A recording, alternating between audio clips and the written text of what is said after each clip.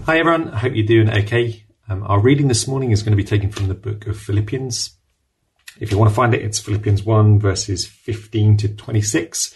But as always, it'll come up on the screen so you can just follow it there. This is Philippians 1 starting at verse 15. It is true that some preach Christ out of envy and rivalry, but others out of goodwill. The latter do so in love, knowing that I am put here for the defense of the gospel. The former preach Christ out of selfish ambition, not sincerely, supposing that they can stir up trouble for me while I'm in chains. But what does it matter? The important thing is that in every way, whether from false motives or true, Christ is preached. And because of this, I rejoice.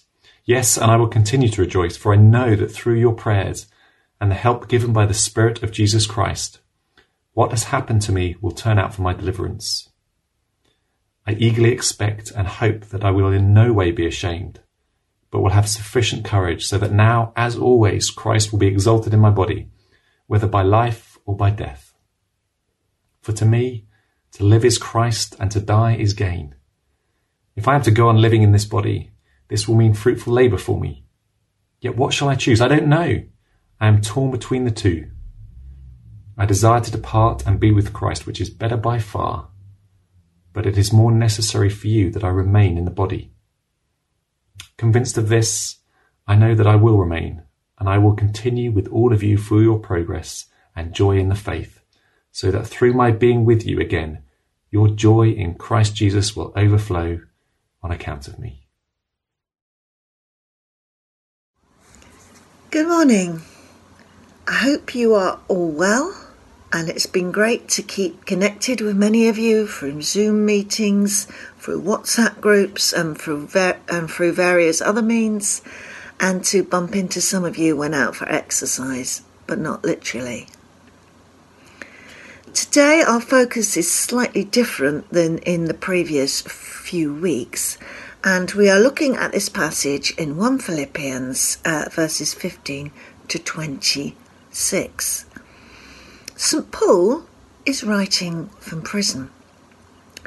We're not sure exactly which city he was in, but it may well have been Rome, and there's no doubt that the prison would have been a pretty terrible place to be in. Indeed, right since his conversion, St. Paul had been persecuted, treated very badly for his Christian faith. He'd been in and out of prison. He'd been stoned, he'd been beaten up, he'd been flogged, and he had had all sorts of malicious things said about him. Yet St. Paul saw being persecuted as a Christian as the norm, and that must be why suffering as a Christian is mentioned so many times in the epistles. And in this situation, St. Paul in verse 19 acknowledges his need for prayer. He was this great spiritual giant, but he's so pleased that the Philippians are praying for him. And what an encouragement to us to not be too proud to ask for prayer when we need it. It is also an encouragement to us to pray for our Christian leaders who are likely to need extra prayer in this current situation. To pray for John, to pray for Hazel at St Mary's and St Francis and other local leaders, for Bishop Jonathan, the Bishop of Croydon, for Justin Welby, and many more people. And especially to pray for hospital chaplains at the moment and those leading funerals and trying to be alongside the bereaved in lockdown.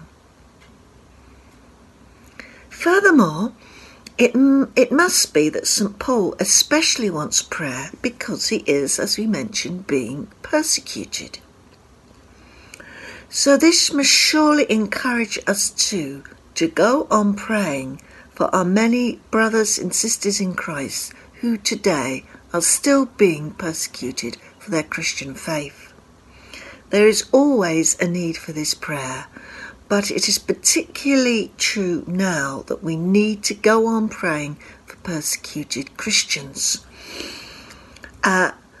in this coronavirus situation. Partly this is due to the fact that there's so many other things taking our attention at this moment, that praying for persecuted Christians could easily be forgotten. It could easily be that international pressure for Christians to be set free from terrible situations could be reduced, and financial support might also be reduced. In addition, COVID-19 is being used as an excuse in many areas of the world to further increase hardship for Christians. For example, Al-Shabaab, the extreme Islamic terrorist group in northeast Africa, is accusing Christians of being responsible for this new virus and are stirring up violence against Christians. In Nigeria's 12 northern states under Sharia law, Christians who already face horrendous discrimination in the area will be the last to get food aid and medical aid when it is needed, and the first to lose their jobs. In India and Pakistan, water and food aid is also being denied in some areas to Christian believers. In one town in India, in Jharkhand state, Hindu militants put a picture of a Hindu god on the water pump and said, "You Christians can't use it." These are just a few examples of what must be a much wider situation, a much wider story. So how do we pray? I'm going to suggest 5 different ways. Firstly, as St. Paul writes in Romans, we should pray with sighs too deep for words. The depth of what some Christians are suffering for their faith is often beyond words, but a deep inward groaning in spirit for our suffering brothers and sisters in Christ is recognised by the Lord as real and genuine prayer. Secondly, St. Paul is usually very specific in his letters as to who he was referring to. Here, as we said, he's referring to himself. I confess for a long while my prayers for persecuted Christians didn't go much beyond "God bless persecuted Christians." Well, that's a start, but it's good to find ways of praying for specific persecuted people and specific needs or specific countries. It makes the prayer so much more real and informed. It's a huge topic, but we could all pray for one person or one country.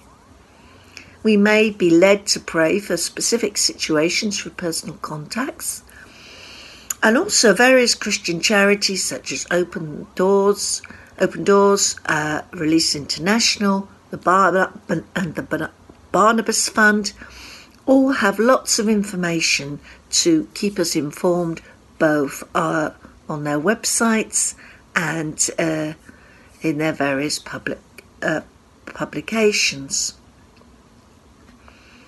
I know that some of you younger folk are well into praying for persecuted Christians, and well done you. And it will be good to hear sometime who you are praying for, who specifically you are praying for, so that we can join you in these prayers. Thirdly, despite his dire situation, Paul never moans in his own lockdown situation in prison. Instead, he's full of praise for the Lord and sees his imprisonment as an opportunity to further tell others about Jesus. Wasn't it wonderful when we heard about Massi, Daz and Sarita in prison? Not that that was wonderful, them being in prison, but that God used that situation when they were in prison unjustly in India, where they used that situation to tell others about Jesus. Let's pray that persecuted Christians will not lose heart and that they will be used to glorify the Lord and bring others to salvation. Fourthly, Paul also simply asks for prayer that he will be released from prison. And so it's probably obvious, but we too can pray that persecuted Christians can be released from their suffering and be allowed to express their faith freely. And fifthly, Paul says that even if he doesn't get released from prison, even if he has to die for his faith, which eventually he did, the only thing that is important in his life is to glorify the Lord, to glorify Jesus no matter what. Look at this amazing statement of St. Paul. For me, to live is Christ, and to die is gain.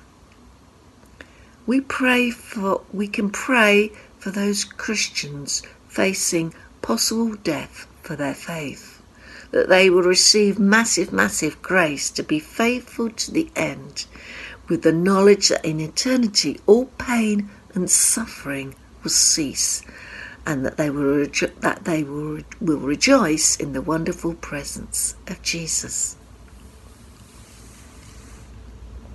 So to recap, Paul shows us how important it can be to ask for prayer when we might need it and to go on praying for Christian leaders.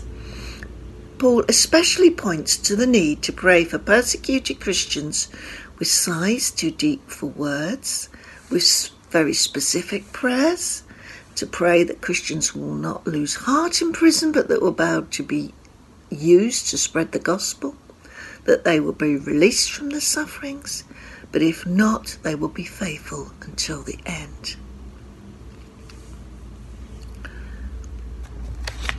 And finally then, what about us? Dan last week encouraged us to use this lockdown time to refocus on the Lord and be all out for him. Paul's powerful statement, for me to live is Christ, to die is gain, likewise challenges us. Jesus is preparing his bride, the church, to meet the bridegroom, Jesus. He encourages us to be all out for him. Amen. God bless.